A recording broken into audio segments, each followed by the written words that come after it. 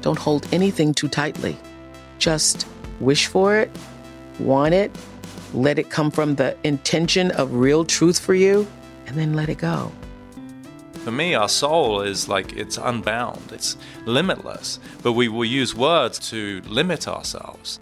When people stop believing that somebody's got your back or Superman's coming, we turn to ourselves, and that's where you become empowered. Courageous participation attracts positive things. I'm Gwyneth Paltrow. This is the Goop Podcast, bringing together thought leaders, culture changers, creatives, founders and CEOs, scientists, doctors, healers, and seekers, here to start conversations, because simply asking questions and listening has the power to change the way we see the world. Today is no exception. I'll let Elise fill you in on her extraordinary guest. All right, over to Elise. Hi, I'm Elise Loehnen, co-host with Gwyneth of the Goop Podcast. In today's special episode, in efforts to spread awareness and helpful information on how we can best manage during the coronavirus pandemic, Terry Tempest Williams will be joining us. Terry Tempest Williams is an award-winning author of many best-selling books, including Refuge, The Hour of Land, Leap, and Unspoken Hunger, Red, and her newest book, Erosions, Essays of Undoing. It is a stunning read and perfect for these times. She is a conservationist first and foremost, and a fierce advocate for ecological consciousness, environmental justice, and social change. Her writing is often inspired by the landscapes of Utah, where she lives, and her work is often focused on gaining a deeper understanding of our relationship to culture and nature. Today was one of my favorite conversations on the podcast to date. Not only is she a stunning writer, but is a stunning speaker, and she manages to take what we're all collectively feeling and give it a spiritual angle. We talked about the possible deeper meanings of what's going on in the world today and the ways that we can each find our power to make the future a little different. Let's get right to my chat with Terry Tempest Williams. Well, I feel like, when I'm sure you believe in the collected consciousness, and it's funny because in the last 2 or 3 weeks, your name keeps coming up. It's like a quote on social or in an email. And I was like, oh my God, I grew up. Refuge was a really important book to me when I was a kid. I was 12 when it came out. And I think you came to the University of Montana to speak. And my parents are big, and now my brother are big bird watchers. And I was like, oh, there's no one I would rather talk to right now than Terry Tempest Williams. And then I got your book, Erosions, and I called our local independent bookstore, and they dropped it on a table for me outside. And she was like, oh my God, there is no better person. She was like, thank you for the reminder. There is no better person for this time than Terry Tempest Williams. So thank you. It's an honor and privilege to talk to you. Thank you. You are made for the pandemic. Well, I just feel like we're sisters born of the American West, whether it's in the Northern Rockies, in Missoula, or the American Southwest here in Castle Valley, just outside of Moab and Canyonlands and Arches. I feel that there's something about the open space and weather where, as we don't take ourselves so seriously, but we take the landscape seriously because we've been humbled by it. Yeah. Well, it permanently puts you into context. Like, you can't drive the Going to the Sun Highway in Glacier and not feel awe and overwhelmed and tiny. That's right. And it's that consistent reality check, of being part of a bigger world that we've sort of, as you write about so beautifully, we've lost that. Can I read to you from your intro? Please. Thank you. Okay. This is so, it just stopped my heart. So you write, this is a gathering of stories, poems, and pleas in the name of beauty in an erosional landscape sculpted by wind, water, and time. It is also a book of questions. Whom do we serve? How do we survive our grief in the midst of so many losses in the living world, from white bark pines to grizzly bears to the decline of willow flycatchers along the Colorado River? How do we hold ourselves to account over our inescapable complicity in a fossil fuel economy that is contributing to climate change, as well as ravaging tribal and public lands in the American West? What are the necessary actions we can take in order to realize justice for all? And how do we find the strength to not look away from all that is breaking our hearts? The paradox found in the peace and restlessness of these desert lands, where rock slides, flash floods, and drought are commonplace, allows us to embrace the hard-scrabble truths of change. In the process of being broken open, worn down, and reshaped, an uncommon tranquility can follow. Our undoing is also our becoming. I have come to believe this is a good thing. Beautiful. And such a good, I know this was written, obviously, years ago, but here we are. I mean, how do you not feel like what's happening is incredibly spiritual? I do think it's spiritual as well as ecological, political, and economic on all these levels. And actually, I didn't write that piece you just read years ago. I wrote it in August. And, I think that question of how do we find the strength to not look away from all that is breaking our heart really is a central question at this moment in time, with climate disruption, with certainly now the pandemic. And I do think that is a spiritual question. What grounds us? What allows us to live and love with a broken heart and to keep each other close, even as we are told to keep our distance. I feel like we're living in this moment of paradoxes and how to embrace those paradoxes as one. As you and I were talking before we started recording, living in the desert and being able to come home. I've been teaching at the Harvard Divinity School in Cambridge, Mass. And, it's an urban landscape. It's hour by hour. It's very human, very urban, high-powered and fast-moving. I'm not used to that. And to be told to go home, was my greatest blessing. And now, having been here for a month, under self-quarantine for 14 days, I have not seen another human being other than my husband. And, it's such a calming sense of grace to be here in this landscape of red rock and ravens, to hear the rain, to hear the wing beats of ravens, that kind of stillness is so beautiful and so humbling. And yet, we've been walking every day, and I walk also alone in the morning. There is this sense of this low-lying fever that I'm very aware of. And I feel that as I'm walking, on one hand is beauty, and on the other hand is terror. And how do we bring these two hands together in prayer? That's my question. How do we live in this moment of intense grief, intense suffering, and yet, by the same token, this intense beauty of the quiet, of this planetary pause that I think is asking us to reconsider how shall we live. There's that passage in the book it's funny, when the night I finished Erosion, I heard an owl here in Los Angeles. Really? Sometimes the owl comes, and an owl came.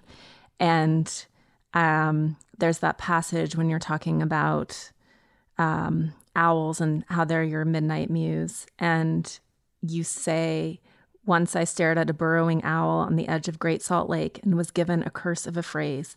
If I can learn to love death, I can begin to find refuge and change. And I think that's what we're all experiencing, right? It's this collective essential loss, this undoing. And I want to talk about your conversation with Tim DeChristopher too, because I thought it was so powerful. But this undoing of all of these economic systems that we've been enslaved to, and it's everything that we have feared coming to pass.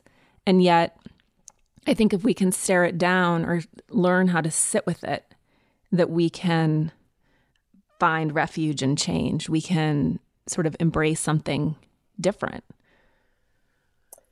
You know, my brother, Hank, he's my youngest brother, 11 years. And I've lost my two other brothers, one from lymphoma in 2005 and one death by suicide, Dan, in 2018. And, you know, Hank is my bodhisattva. He is the youngest of us. He's the wisest of us. I think he's the best of us. And he has coronavirus right now. He's on the other side of it, but he is among the vulnerable ones. He lays pipe. 5 years ago, he contracted desert fever and lost one of his lungs. And as he's been going through this, I mean, he's very stoic. You know, there is this Tempest motto, you don't complain. You're strong, you're tough, especially among the men. And, you know, I forget that when he called me and said, I cannot breathe, I think I've got this virus, you know, times that by 5. And I was so worried and said, you know, Hank, do you think you should go to the hospital? He's in Salt Lake City. And he said, Tara, whatever is going to happen already has. I refuse to live in fear. And I think it's that kind of wisdom to be able to not only sit with that terror, but try and breathe yourself through it. That I think is so difficult right now. I mean, literally, it is about breath. Our breath is being taken, and we're holding our breath in the midst of this. And, you know, he's coming down in the desert on Monday, and I know that will be a great healing for him, and my heart will be calmed once I see him. And, I mean, it just makes me weep thinking about, you know, this is touching all of us. And certainly those of us who are in privileged places like the desert, or, you know, having a safe place and enough food, have this advantage and some sort of insulation, but really we're all just organisms. And that's what a pandemic is. It is not something outside of us, but inside of us, of Earth, this virus, of Earth, our species. And I think I find a great deal of solace in that, actually, that we knew this was coming. We just didn't know it would be so soon. And I think this planetary pause is asking us to really rethink everything. I can tell you, at least I don't want to go back to the life I've been living. Too much travel, too many commitments. I mean, I just think we have to really ask ourselves, you know, what is essential and what is non-essential, to use the language that is in the ethos right now. Yeah. And how do we best serve, like that sort of moment? I don't remember who you were talking to. Maybe it was in letters to your dad of, do you belong sort of in the halls of privilege, talking, you know, working at the divinity school, or do you need to be back in Utah working in the community college? Because I know, based on an act that I am like, all I want to do is make a lot of money so I can buy parcels of land in Utah like you and prevent them from being mined. Do you think you'll do that? Do you think you'll go to the community college?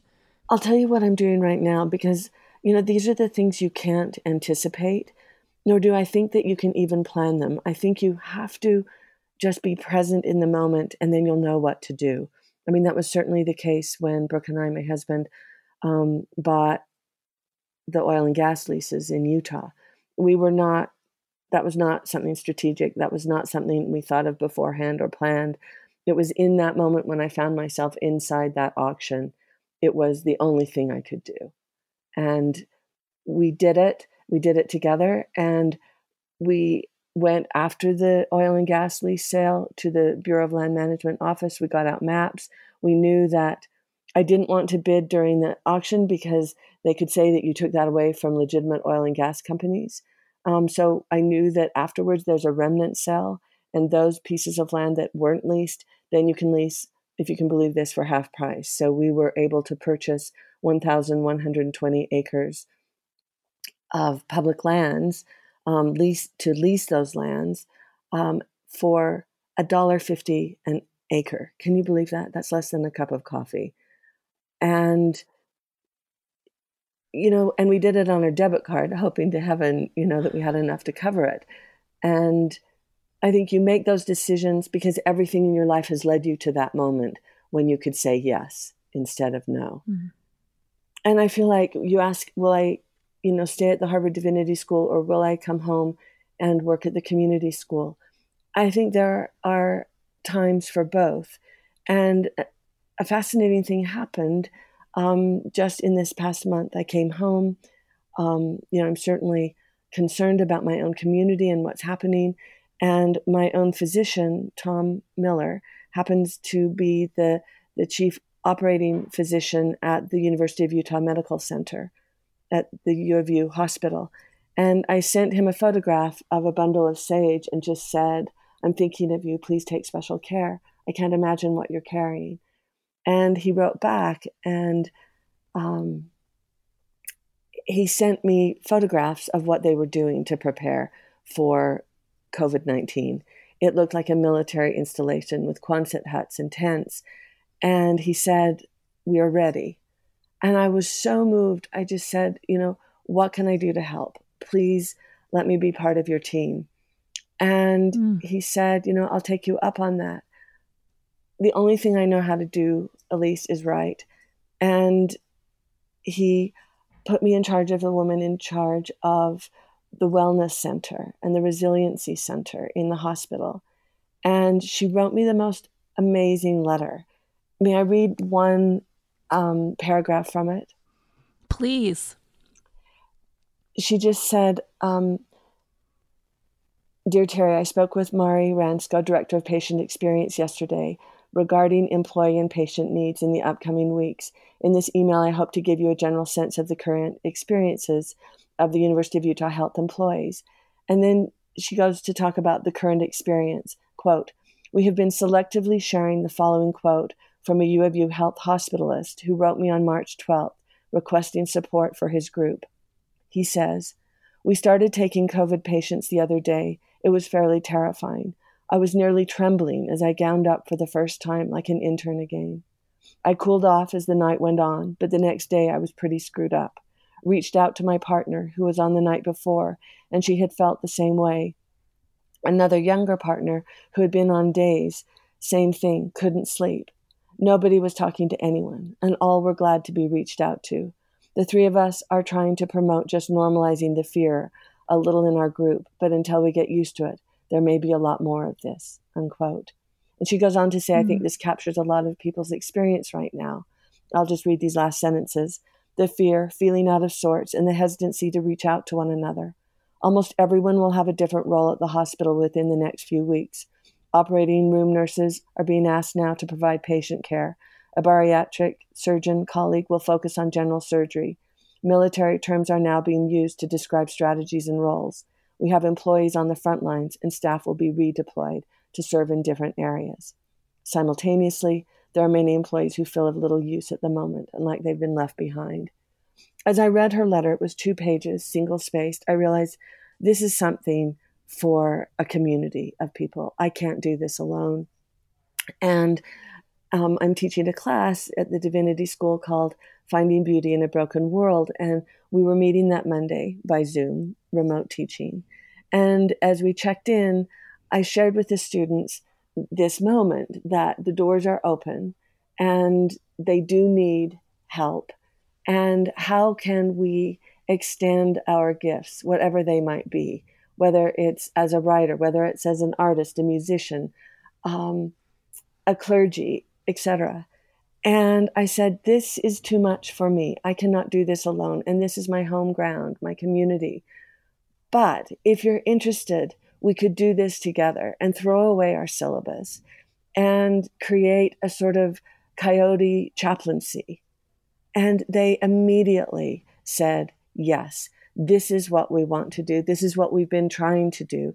But how do we organize? And all of a sudden, one student from the Kennedy School said, my gift is organizing. I will make a spreadsheet. I will figure out what each of us have to offer and when the dates are. Someone else said, I'd love to be the liaison because I work well with people. Another person said, and she's a rock star. She literally is an electric guitarist, and said, I would love to create an original song. There's a poet there, an extraordinary poet, Ariana Reines. And she said, let me write a poem.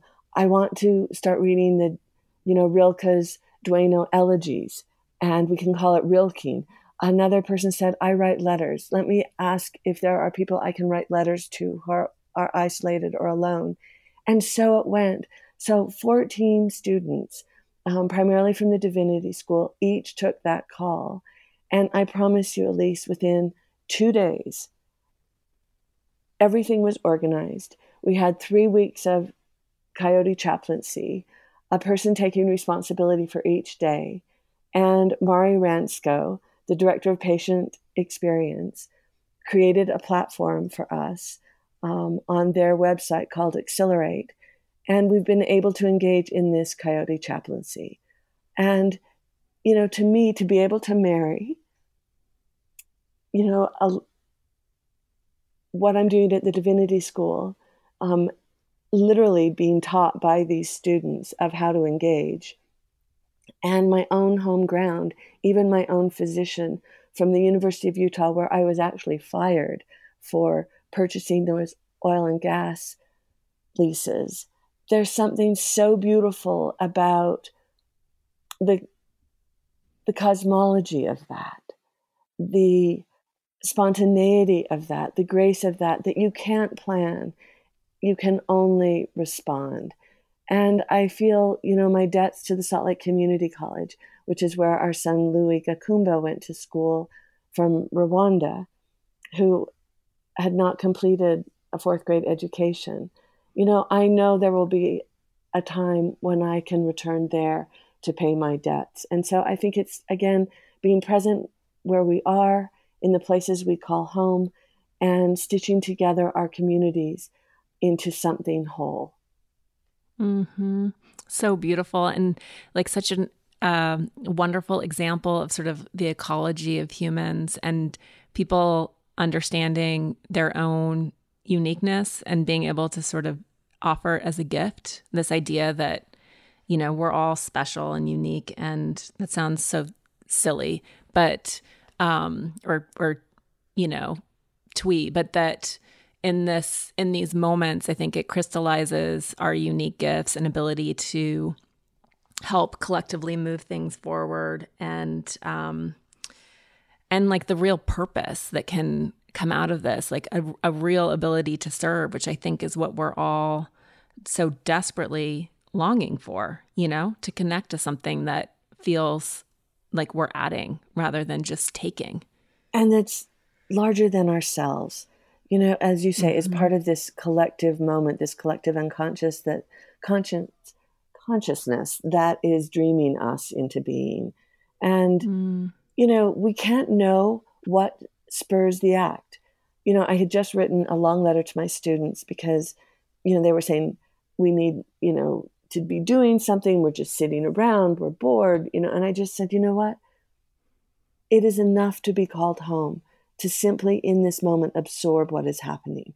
It is enough to simply be present with our terror, with our fear, to watch, to listen, to pay attention, to tend to our loved ones, to make those connections with our friends and family, that we don't have to do anything other than that right now. Rest, we're all so driven to do. I had just written them saying, let's just be. And then the next morning, I read in the New York Times this opinion piece by a surgeon. And she said, this is not the time to lay on the couch, and just after I'd said, just rest, relax, and all of a sudden I went, you're right. What am I going to do? And it just made me laugh because it's almost like every day asks for another assessment. And I went outside and I just said my prayers, and I said, please let me know how I can be of use. And that's when I got the text from Tom Miller, the doctor at the University of Utah, that said, we're ready. And that's when what just came out was, how can I help? And then everything just fell into place. And I think that's when we know when we are on our path, because it feels effortless. That doesn't mean that it doesn't require effort, but the air is clear and the obstructions are gone and the students organized. And I thought, I'm doing nothing. I'm just holding the space for these remarkable beings to do what they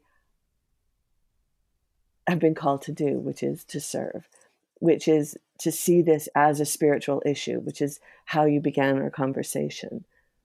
Yeah.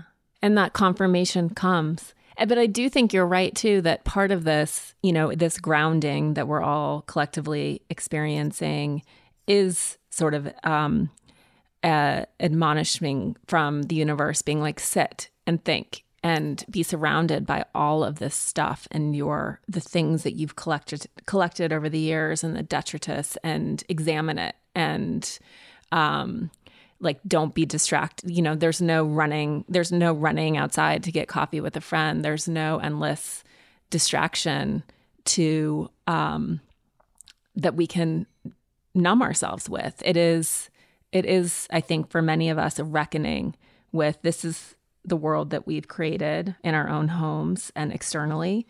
And it's time to sit and consider it. And who knew it would be so difficult? I feel like the first couple of weeks I was just in withdrawal. Only I'm not in a rehab center, I'm just home facing myself.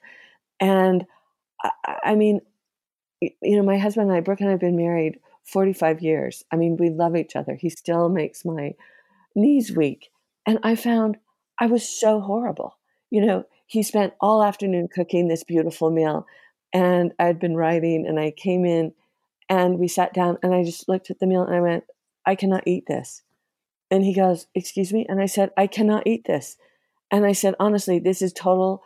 It just brings back all these horrible memories of going to Betsy Barker's birthday party. And I had to eat this tuna casserole, and I love Betsy. We had the same birthday, but I couldn't eat that casserole, and we had to eat it every year.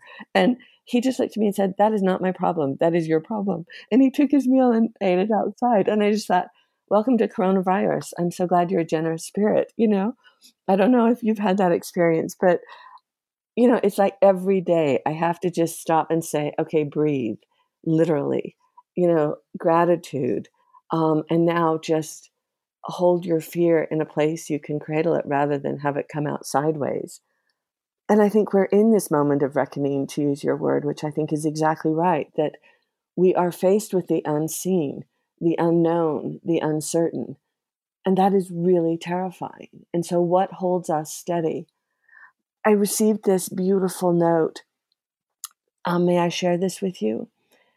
From Victor Masievsa, who's a Hopi filmmaker and lives, on the Mesa, probably a couple of hours from here. And he wrote this: the sun is returning to the spring equinox, and ancestral dreams of preparing the seeds for planting along with constant. Will the rains come? In these days, I find myself responding to friends worried about the COVID-19 with the offering. This is the unseen world that is referred to as Cuauhtémoc, the unseen, that is now manifesting, the unseen world that is so effective, and only not seen because of our anthropocentric limited perceptions of what is real and alive.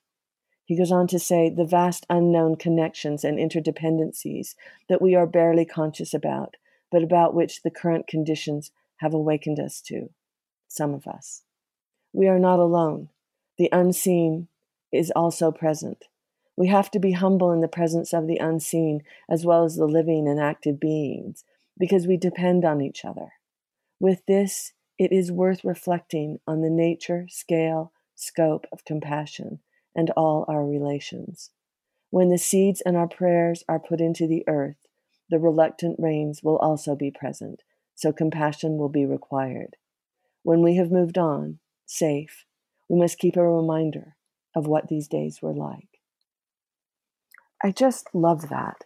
And I think that's really what we are facing, is how to live with the unseen and to accommodate it, to survive it. Yeah. I mean, that's the thing, I read today in the newspaper, as you did, I'm sure, FEMA just ordered 100,000 body bags from the Pentagon. And I thought, one of those may be mine. One of those may be my brother or my father or friends. I mean, this is not outside us. This is alongside us. Mm-hmm. And how do we prepare for that? I don't know. Yeah. I mean, right now with 5,000 deaths, and by the time this comes out in a week, who knows what that number will be. But, if we reach the projections, it seems like many people know someone or know someone who has died. And so when that is magnified so dramatically, there's no way it doesn't affect all of our family units.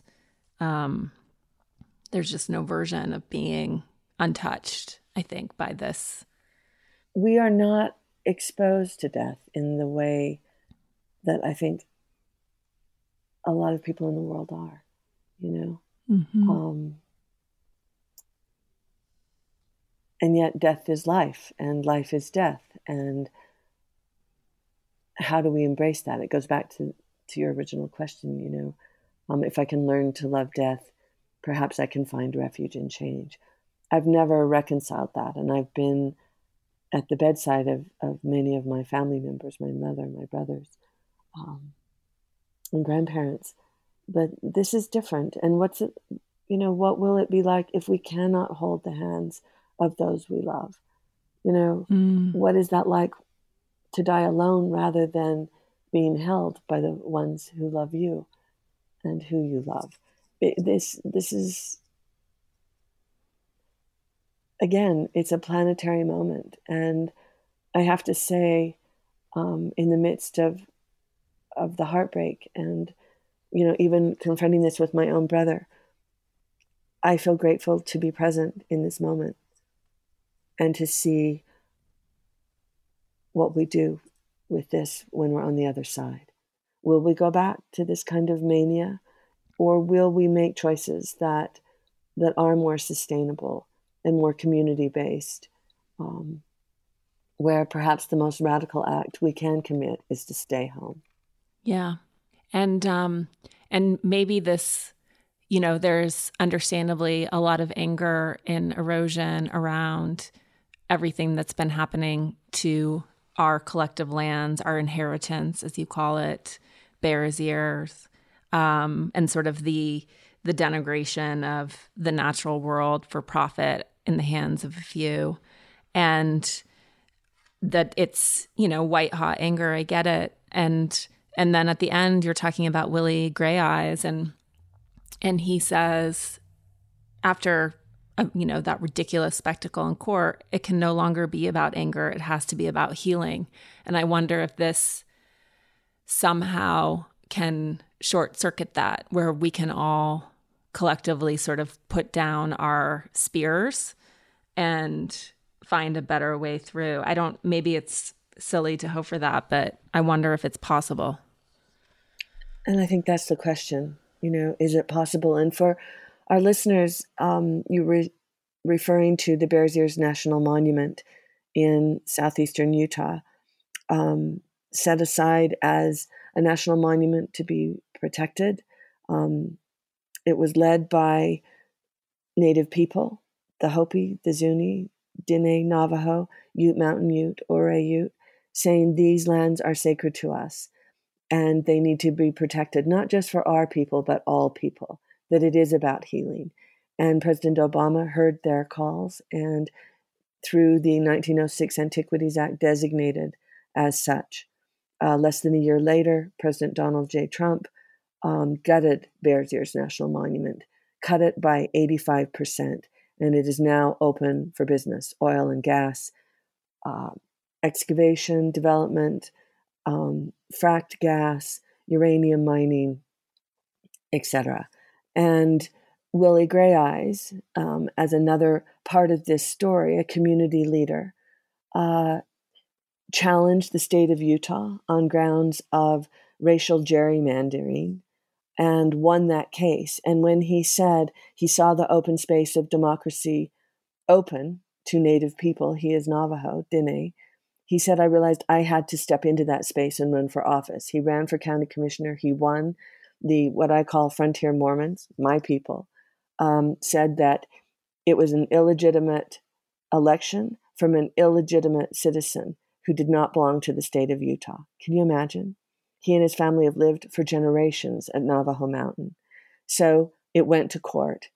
Long story shorter, he won the case on the grounds that I am a citizen, a resident of the state of Utah, because my umbilical cord was buried here.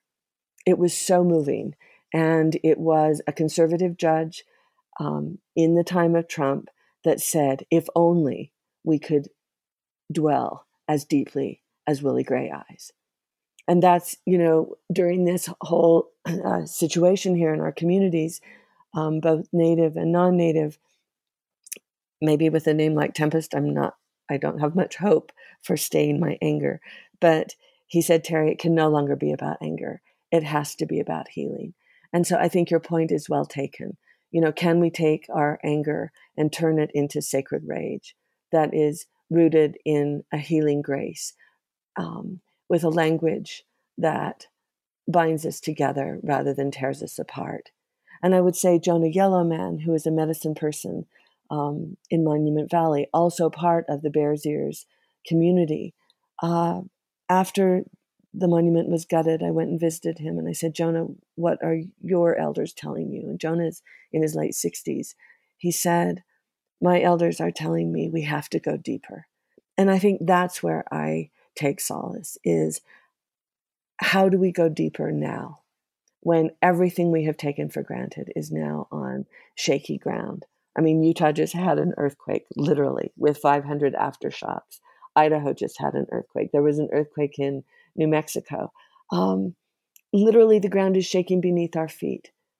And so how do we go deeper with this knowledge that the only thing we can count on, I think, is our own goodness and generosity of spirit and willingness to do the hard work in these hard times, to soften our souls and listen to this stillness wherein I believe all gods speak. Now I'm crying. In your conversation with Timothy DeChristopher, who went to jail for buying up land at auction to stop the destruction of the land, he was saying how I thought that conversation was so wildly amazing, and he was saying that rich people make terrible activists, and how we are just enslaved by consumerism in this country. I think, and you say enslaved by comfort, and I do think that's one of the potential offerings of COVID is, in a way, it's like the last thing that you want for anyone, right? But this sort of bringing us all collectively to our knees as we watch all of these power structures that we're so dependent on, as we watch them crumble, as we're literally 10 million people applying for unemployment. Is this the opportunity that we have, that we would have no way of undoing on our own, of moving into action, moving through fear, moving through grief and despair, and then coming out the other side willing to do something different. I don't know. And I don't think we can look for leadership outside of ourselves. I mean, we certainly know that with this particular president. And I just don't believe we can look for leadership beyond ourselves. I don't believe we can wait for someone or something to save us from our global predicaments.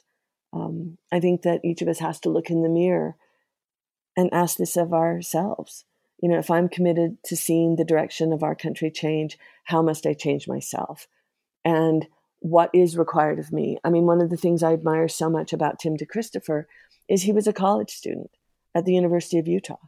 And he was worried about climate change. He was worried about a livable future for his generation. And he went down to protest the Bureau of Land Management auction. This was in 2008. This was, 8 years before Brooke and I bought our leases legally. And what he did is he went in as an economics student into the auction, and he saw what was happening, how these lands were being sold well below market value, benefiting the oil and gas companies. And he started bidding them up to fair market value as an act of civil disobedience until they realized what was happening and closed the auction. He had bid up, I think, 1.8 million acres, and forced everyone to see the madness of this. What was the cost? He spent 2 years in a federal prison. What is going to be required of us, again, where we're present to that moment and dare to do these brave acts of courage? Or in Tim's language, I knew that if I didn't do something in that moment, I could not live with myself.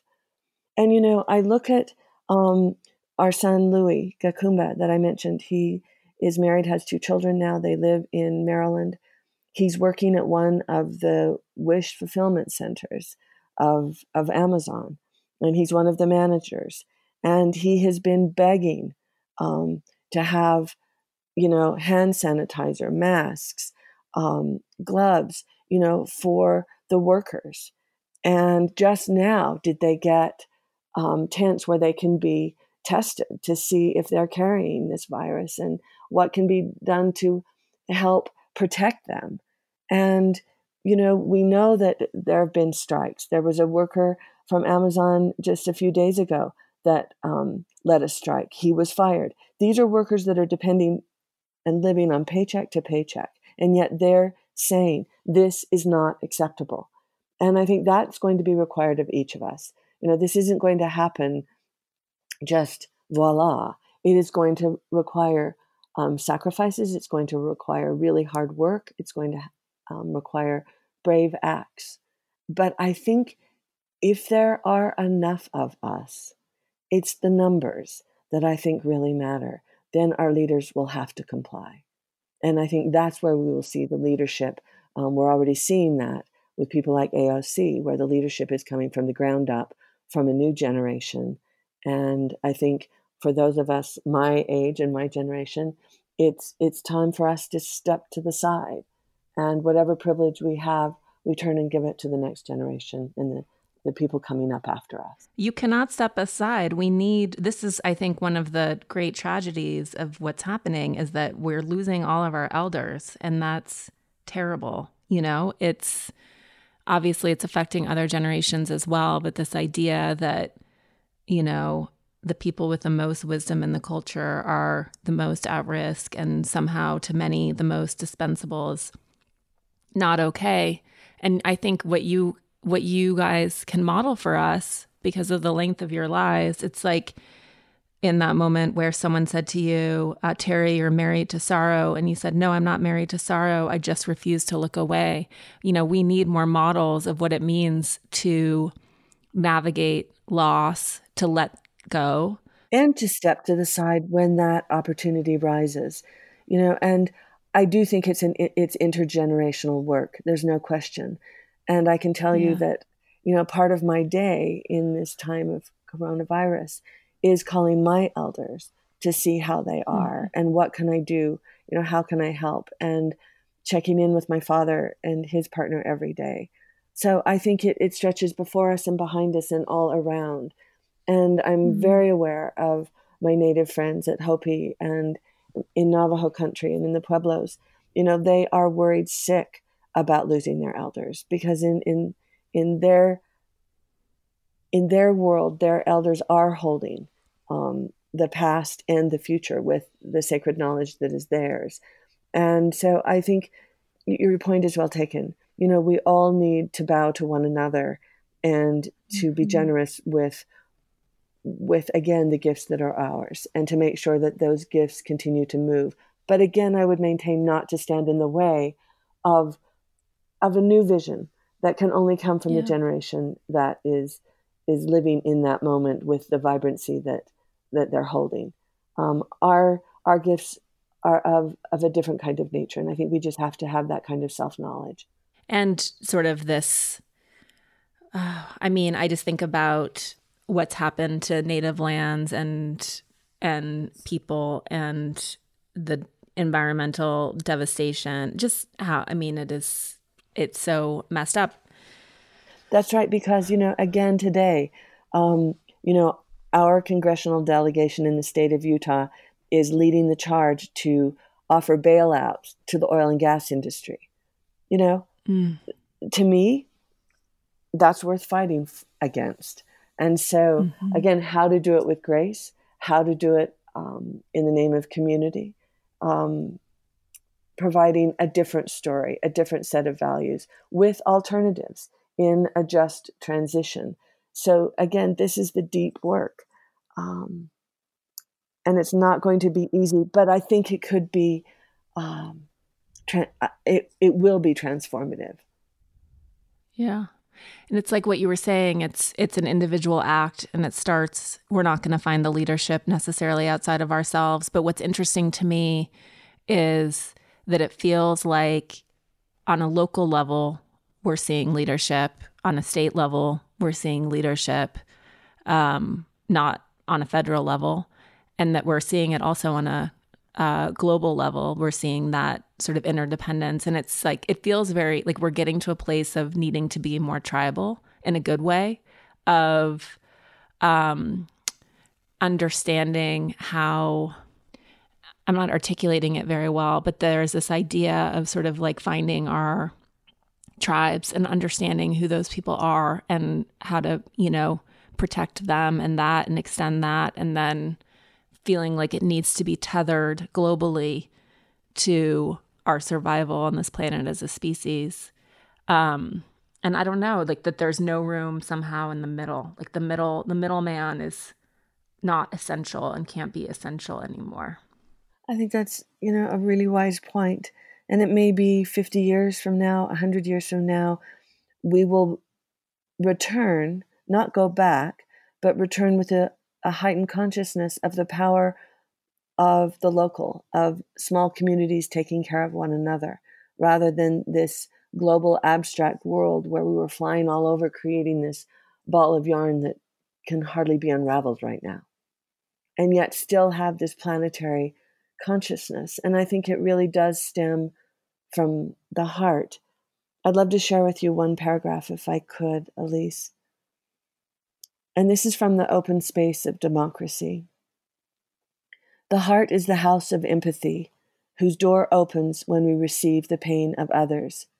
This is where bravery lives, where we find our mettle to give and receive, to love and be loved, to stand in the center of uncertainty with strength, not fear, understanding this is all there is.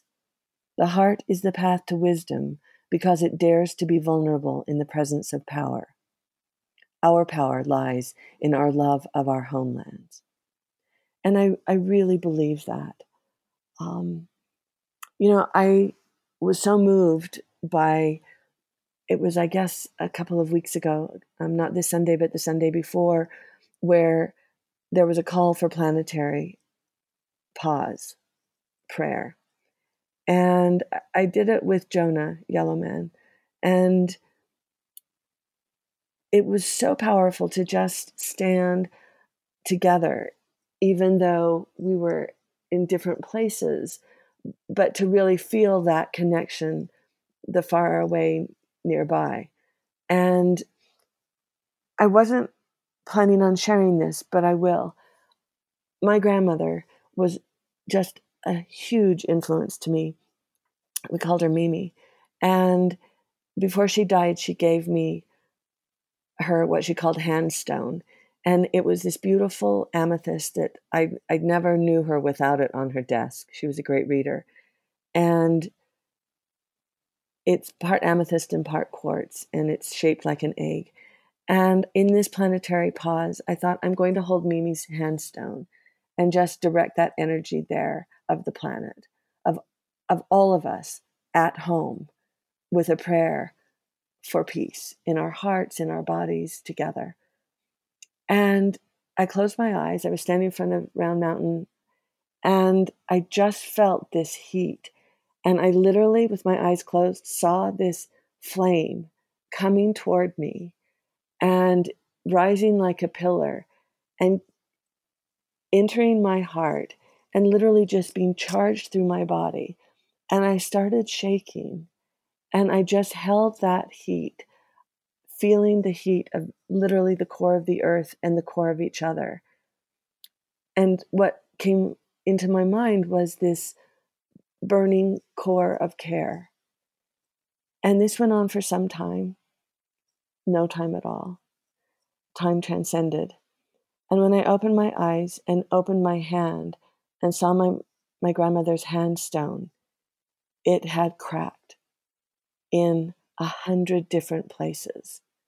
And in the seam where the amethyst was joined with sort of a clear crystal, it had been burned. And I don't even know what to make of that, except to say that I think we have no idea of the collective power that we hold together, that it can burn through decades, centuries of oppression, that it can illuminate a new way of being that transcends gender, class, race, all of it, as we stand as human beings, broken and broken open in this moment.